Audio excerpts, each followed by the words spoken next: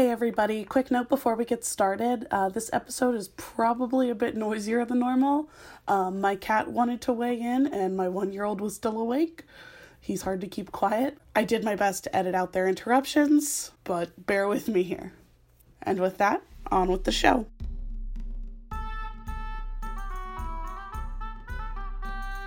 It did not appear to be a physical disease that his attendants could recognize, but rather a mental breakdown that robbed him of the awareness of his surroundings and of the power over his limbs.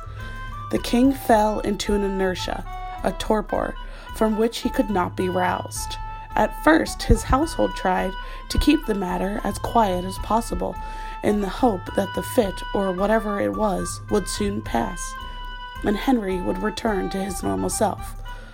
But it quickly became evident that it would not pass so easily and could not be kept a secret for any length of time.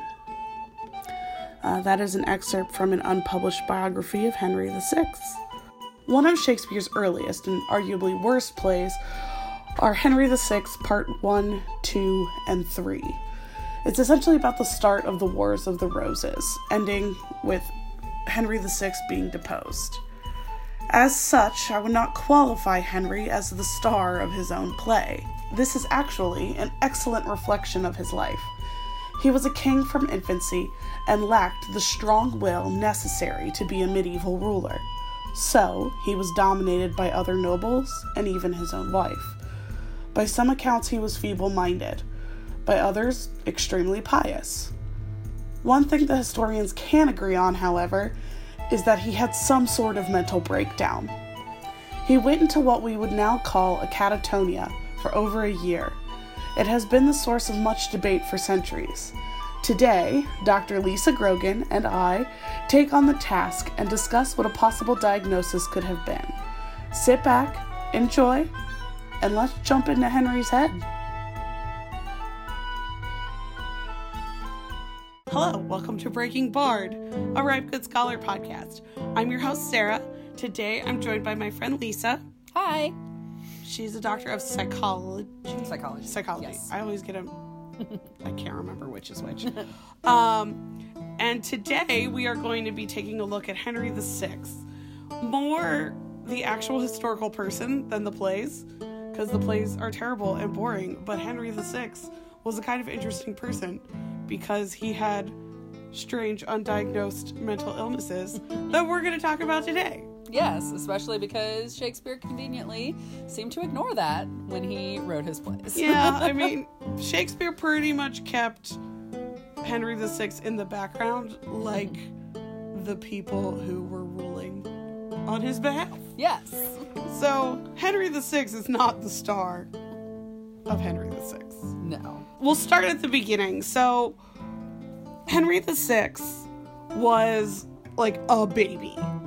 Yes. Like, newborn baby when he took the throne. Like, I don't think he was even a year old. Yeah, I think 9 months old, maybe? Yeah, so, like, he obviously could not rule, like, at all. Right. So, people were appointed to rule on his behalf, which led to a lot of shenanigans down the road.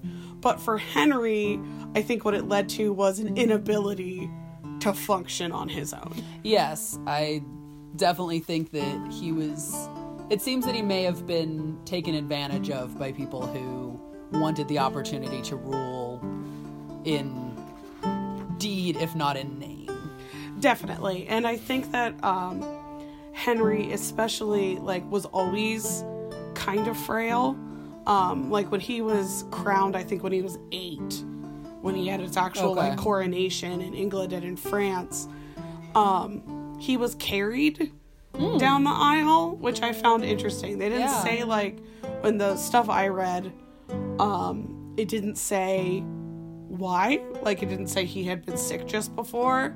I think he was just kind of a frail child. He did walk out on his own, but he was carried in. Yeah. I don't know. Well, I think the contrast between himself and his father, Henry V, who's often portrayed as, you know, a warrior king, draws an even more stark contrast for someone who seems to be a little bit more on the frail and less warrior side when compared to his father. Exactly. And from all accounts, Henry was a very quiet, reserved, peaceful, very pious, like very religious person.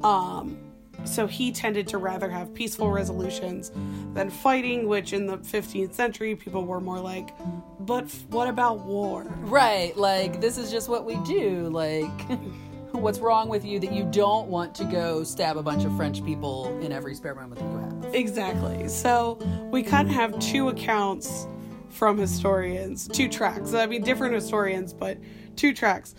Some that are like he was very pious and saint-like and wonderful, and another track that's like he was feeble-minded, like possibly had some mental deficiencies.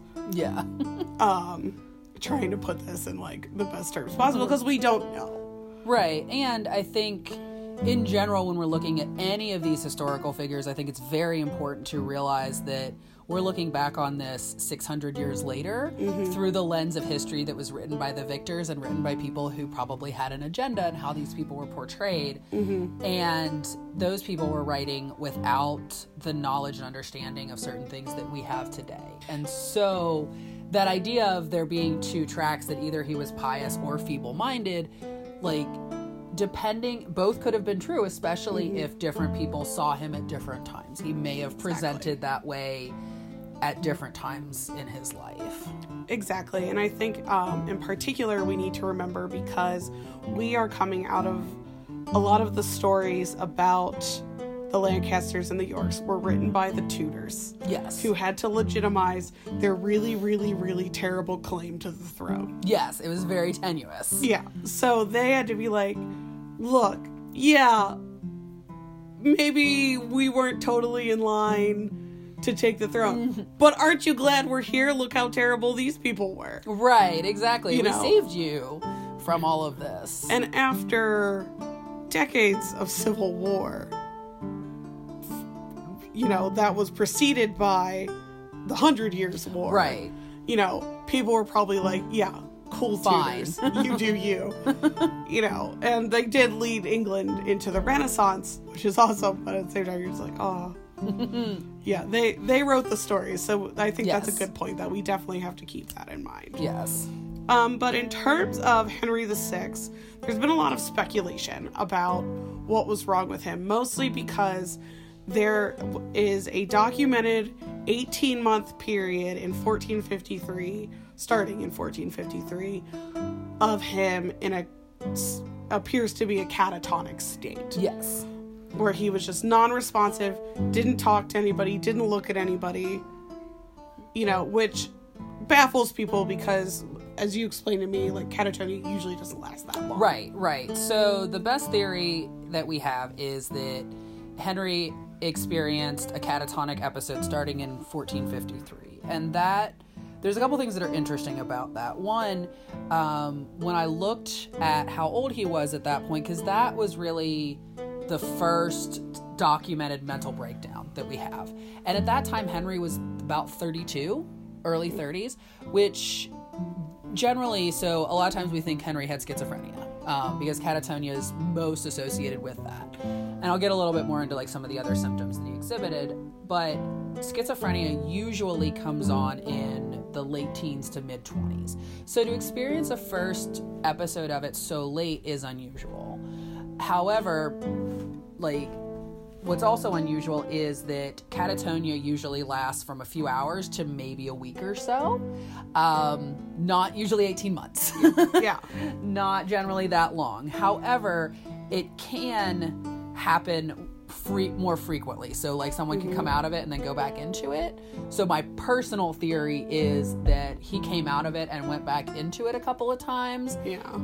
And also figured out that that was a really convenient way for him to not have to rule when he didn't want to. Exactly. And I think that one, you know, point that as I was doing my research on this, that really caught my eye was when his son was born. So Henry had been in this catatonic state for a few months when his son was born. Yeah.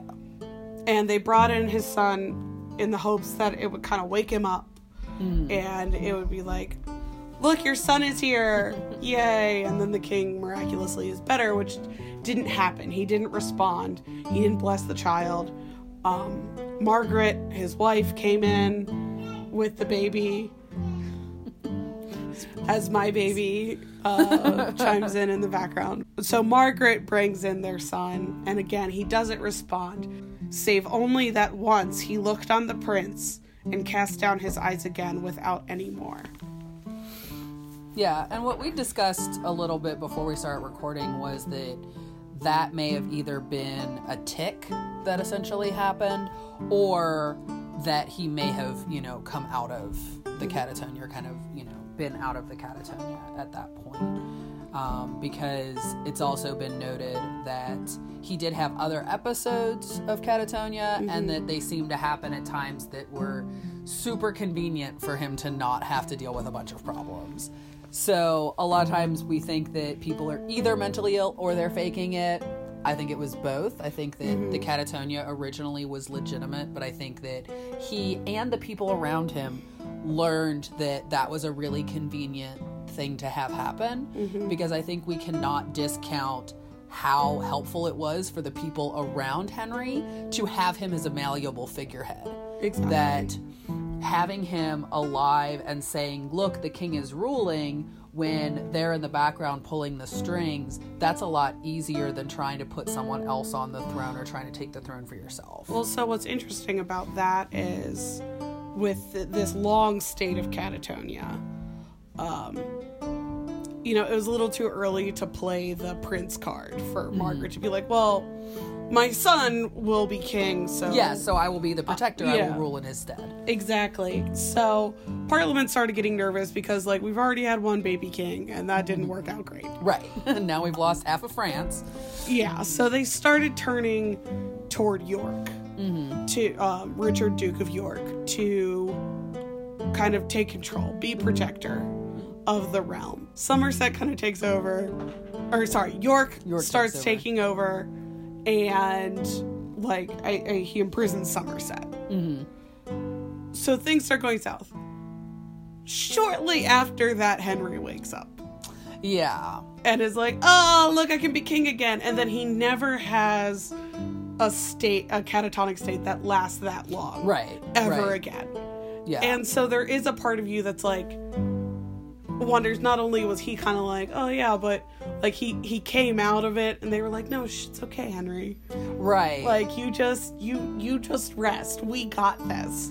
And then things started going south, and they were like, just kidding, you need to take control again because my plans are backfired. Not working. Yeah, and I think that that's absolutely something that can be at play, because it's, especially if you've got a king that is already kind of known to be feeble-minded and known to kind of turn inward and, very almost, studious or bookish or reserved, that it's not out of character for, the king to be off doing something else, and for the people around him to, just kind of encourage that more, and then bring him back out when they need to. Because what's also interesting in looking at Henry is, as I said, that the catatonia came on so much later than we'd expect. So as if this were someone in front of me that I was actually trying to diagnose, I would be looking for signs of a psychotic episode prior to that. And I think that there was one. I think there were probably multiple, and especially with how religious he was, we know that people with schizophrenia and psychotic conditions a lot of times can have a religious preoccupation. But this is also at a time when that kind of behavior was very rewarded, that, the church and religious involvement was very important, and people hands down believed in the power of religious visions. Absolutely. And so if you've got someone who's saying that God's talking to them, that's something that's going to be very powerful and people aren't going to question. Yeah, and I think that's a good point, though, that it wasn't that unusual, because I was listening to a book on the Plantagenets. One of the kings in a kind of religious show of piety, prayed for like 3 days straight or something like that. Like only had a little bit of water, like nothing, and like on his knees prayed. So that kind of stuff, like if someone just up and did that today, we'd be like, that's weird. Right. That's not healthy. Yeah. You should probably stop. But at the time they're like, oh, what a devout king. Exactly. And I think context is so important when we're looking at things like this, you know, because even now, you know, there are people who have religious experiences that if we take them out of context would be potentially considered symptoms of psychosis. But back then, absolutely, it was, you know, we're going to hands down accept this. And even more evidence for Henry having schizophrenia is that schizophrenia is something that's very, very heritable. There's a heavy genetic component to it. And when I was doing the research, because that's generally when I'm trying to diagnose someone, I want to know, one, are they actually experiencing hallucinations, delusions, the symptoms of schizophrenia? How old were they when it first started happening? And is there someone else in their family that has it? Because 9 times out of 10, we will find at least a first-degree relative that has it. So a parent or sibling. And there is a lot of evidence that Henry's maternal grandfather, who was King Charles VI of France, had episodes of psychosis. For him, they started in his mid-20s. It's very well documented. I literally got on the Wikipedia page and was looking at that blurb, and it like ticks straight down the list of criteria. So, and there was a documented history in Charles's line, in his mother's line of it. So we know that Henry had a family history, on top of the fact that the royal families of Europe, you know, intermarried for centuries. Well, absolutely. And you see it crop up, you know, not only prior to Henry, but after Henry, you know, especially, you know, like we were talking about the French court, because Charles VI had the delusion that he was made of glass. Yes. So like, and the interesting thing with the French court was because they were like, well, God chose this king and this is the one we got. They were just like, okay, everybody treat the king like he's made of glass. Like, that's what God wants, that's what God gets. You saw it come back a few other notable times in different royal families, like in Louis XIV when he built Versailles. Everybody was on point at Versailles. And like he had a fever one time, and in like his fever dream made up a crazy dance, and everybody just learned the dance. Oh, because that's how that goes. That's what you do. That's what the king wants. That's what the king gets. You know, and I think he was pretty paranoid. He was pretty, you know, and then, you know, several decades, you know, several monarchs later in England, we have, or no, around a little bit after, we have George III. With, you know, he went mad. Yeah. Because this was all throughout the royal families of Europe, and I'm sure that if I expanded out to like Italy and Germany and all that, I'd find even more. But you have these notable things, so it is interesting to me, especially because the English royals were essentially French, right? For a very long time. Yeah, and it's knowing the difference in how France saw their monarch versus how the English saw their monarch, I think makes a big difference in how it was documented and how it was perceived. That the French were more likely and willing to just go ahead and lay out what was happening, because if you question that monarch being in place, you're questioning God, and at that time you are not doing that unless you have a death wish. So there are, I mean, actually, what's interesting is that King Charles, like his early episodes of psychosis are very well documented, and then they get less well documented, and basically they just start saying, oh, he's at it again. That crazy Charles. Right, he's just doing it again. But we see, you know, he had this really disconnected speech that we see in people with schizophrenia. He was notably paranoid. Apparently at the start of a schizophrenic episode or psychotic episode, killed somebody. Because he thought he was being attacked, and like you do, just run off, and it was like, oh, you're a traitor, let me kill you now. He had periods of catatonia. He also, there were periods where he was confused that he didn't recognize people around him. Oh, interesting. Yeah, and there were periods where he, I think he thought that he was St. George at one point, or something to that effect. Yeah. And there was a notable time, this is again Charles that we're talking about, that it was documented that he did not bathe or change his clothes. And this is a time when bathing was not as frequent as we do it now. Yeah, so like he was stanky. Right. So like it was notable to them at the time, which is again something that we see that a lot of times when people get into really intense periods of mental illness, they stop caring for themselves. Yeah. That he had very disorganized behavior. And that's even before we get to this, glass delusion, and he's like sewing iron rods into his clothes so that he doesn't break, and the entire French court is like, sure, well, let's do that. That sounds like a great idea. Yep.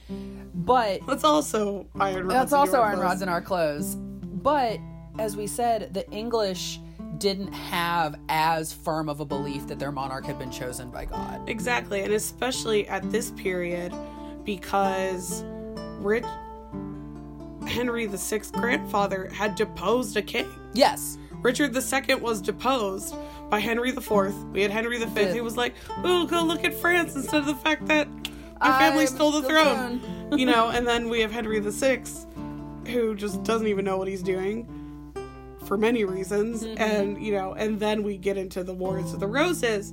But, like you said, the English weren't as gung-ho about, the absolute monarchy. Right. That, and in fact, that's essentially what took down Richard II, is that he did believe that he was an absolute monarch. Whereas even at this time, there was Parliament. There were people the king was accountable to. Right. And there had been, like you said, there had been monarchs that had been deposed in the past. There had been challengers. There had been insurrections. Even during Henry's reign, even before we get to Edward IV and, the York line and that kind of thing. So also this is, even if we go back further than that, William the Conqueror started this line. His name is William the Conqueror. Clearly he conquered whoever the hell was here before him. Yeah. So... yeah, he just booped on over from France. Right, just popped on over. And so the English definitely have a little bit more of an attitude that if a monarch is unfit to rule, that there is a possibility that someone else could take that throne, that there's another claimant to the throne that they could challenge them. And so you had that as an incentive to not be like, oh, look how crazy Henry is. Exactly. But also on top of that, because there were essentially people ruling on Henry's behalf his whole life. Yes. And for the problematic chunk was mostly Margaret and her favorites. Although they were all problematic, frankly. None of them were good at it. Right, now. But, it was probably, like we said earlier, useful for them to also be like, he's having this weird episode. Because you can't, hide the king for 18 months. Exactly. But... it was more convenient to just be like, oh, he's just not feeling great. He's fine, though. We got this, guys. Right.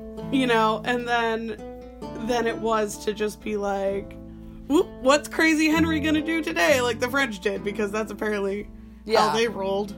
Yeah, absolutely. And so I do think that, there was a lot more motivation within the English court, like you said, to cover this up, coupled with the fact that there wasn't a lot of understanding, and especially where it seems, at least from the documentation that we do have, that Henry's schizophrenia or mental illness probably took more of a religious piety kind of, tone to it. And so it may not have been quite as flamboyant.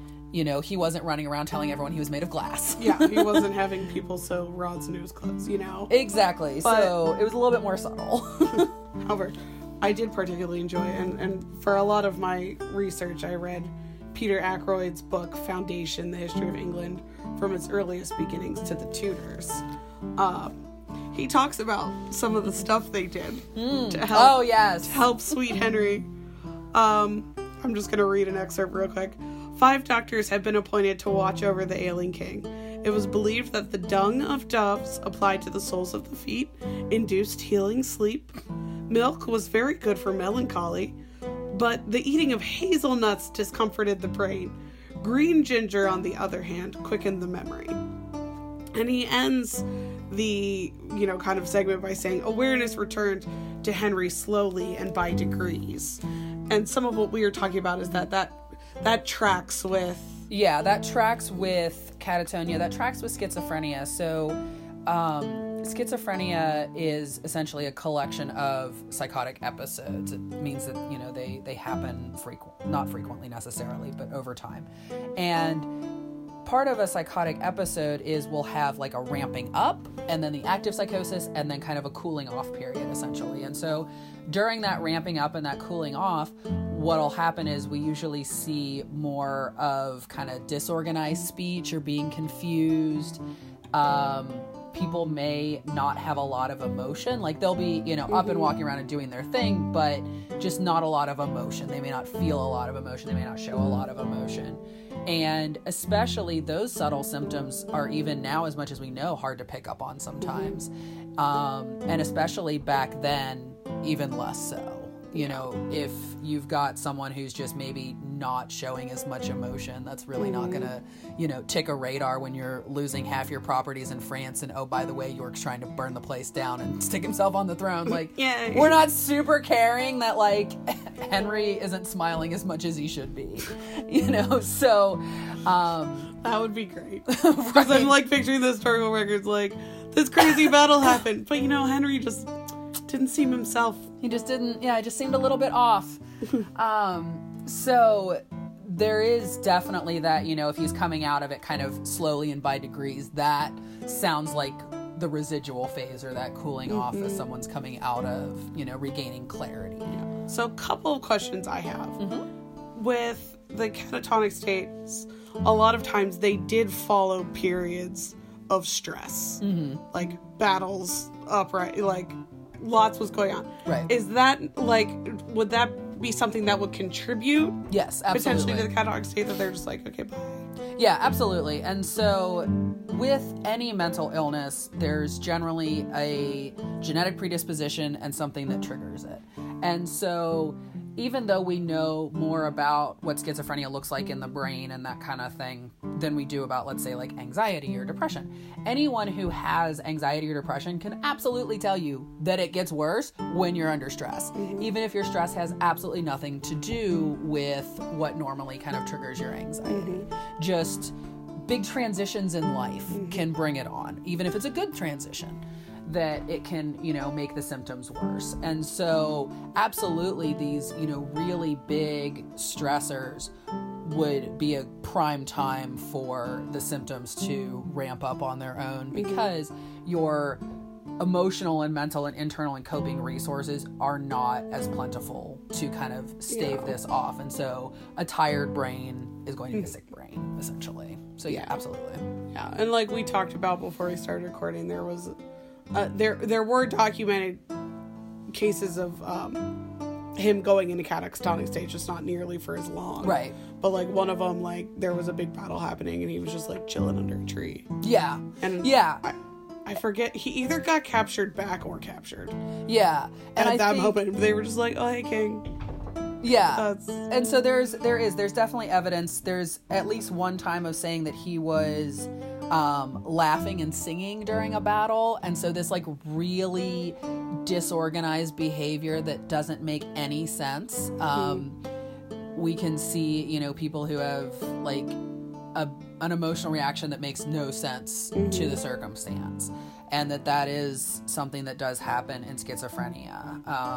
And interestingly, even though we haven't been talking about the play as much, because he kind of glosses over the mental illness, so I watched Hollow Crown as my research, or part of my research for this. And in that, towards the end, there is a part where Henry, you know, kind of chucks his crown, takes off his robes, and is shown mostly naked, like crab walking through a field. I forgot. That's pretty classic of, you know, a disorganized behavior, shall we say. Yeah. So what? It's not a normal battle tactic? That's not not a normal battle tactic, at least not that the English practiced at that time. Oh my god. I'm pretty sure the Celts got naked and painted themselves blue, but I don't think the English did that quite as much. Oh my god, that's hilarious. So, there is also these other, kind of glimpses of other symptoms of schizophrenia sprinkled throughout the accounts of Henry. Well, and I think that's why really, like in the play and in history, there's not that much about Henry. Right. Like, we know what was happening, but there's not and Henry felt this way. Like, there was some discussion on his personality and what he was like, but not a lot. And I think that was, intentional. Yeah. Either while it was happening or after, someone intentionally Absolutely. which is why, and Shakespeare also had very little interest in, especially with Henry VI, following what actually happened. Yeah. Well, and I think that part of it, so yes, I think some of it was intentional, that it was definitely intentionally covering up how bad things really were with him. Mm-hmm. Also looking at, who we know history from and what records were kept and what records weren't after the fact. Plus, in peacetime, Henry may have been super interesting, but this is a time of huge unrest. He inherited the 100 Years' War, and then he's losing territories in France, and Joan of Arc is happening, and then we've got this thing with York happening, and kicking off the Cousins' War that later became known as the War of the Roses. And so with all of these other way more super interesting things happening, the king thinking that he's the messenger of God or, whatever is just so boring. Yeah. Comparatively. The stories are yeah. Who doesn't? Right. One last question I had, where we talked about with kind of the 18-month catatonia, he likely kind of came in and out of it. Yeah. Even though catatonic states can kind of happen, and then you come out and go back in and come out, I assume there would have been some sort of decent break between the catatonic states. I would assume. It wasn't a week later he was and I'm back, Right. I don't know. To be honest, I don't know a lot about the timeline of catatonia. Even as a symptom of schizophrenia, it's relatively rare. And not that I've been at this forever, by any means, but I was thinking about it, I've been working in this field in some capacity or another for about a decade. And I have done a lot of work in inpatient hospital, psych hospital, psych units, and that kind of thing. So for the most part, I've seen at least a sprinkling of most things that are out there. And I've not seen catatonia. It's rare. Could that have something to do with the treatment we have now? Absolutely. That if patients, if schizophrenic patients you're seeing today, if they were alive in the 15th century, they might have gone into a catatonic state. Yeah. Because absolutely. And that's definitely a good point, that we've only had antipsychotic meds for the last 50 years or so, so we're talking about someone 600 years ago. So yes, we have a lot more treatments available. We also are a lot better at recognizing it. So it's very possible that catatonia is something that happens further down the line with untreated mental illness and untreated schizophrenia. And we're not seeing it as much because we're recognizing the symptoms earlier and we're getting better at treating schizophrenia so people don't get to this state. But another point that you'd made before we start recording is that at some point in this 18-month period, he had to eat. Yeah. So obviously something else was happening, that he didn't starve to death during this time. This wasn't they didn't have feeding tubes they could shove down his nose and, tube feed him for 18 months. Yeah. So something was happening, whether it was, soup was being poured down his throat or he was coming out of it and secretly eating, or, something was happening that he was eating. Some servant was sneaking him cakes, shh. Yeah. So it is, and it's hard to say because we also don't have a lot of documentation of other people, lay people who may have had, experienced catatonia, especially because, quite frankly, they probably died. Yeah. They probably fell into a stupor and died. Yeah. And so there's not as much that's known about it.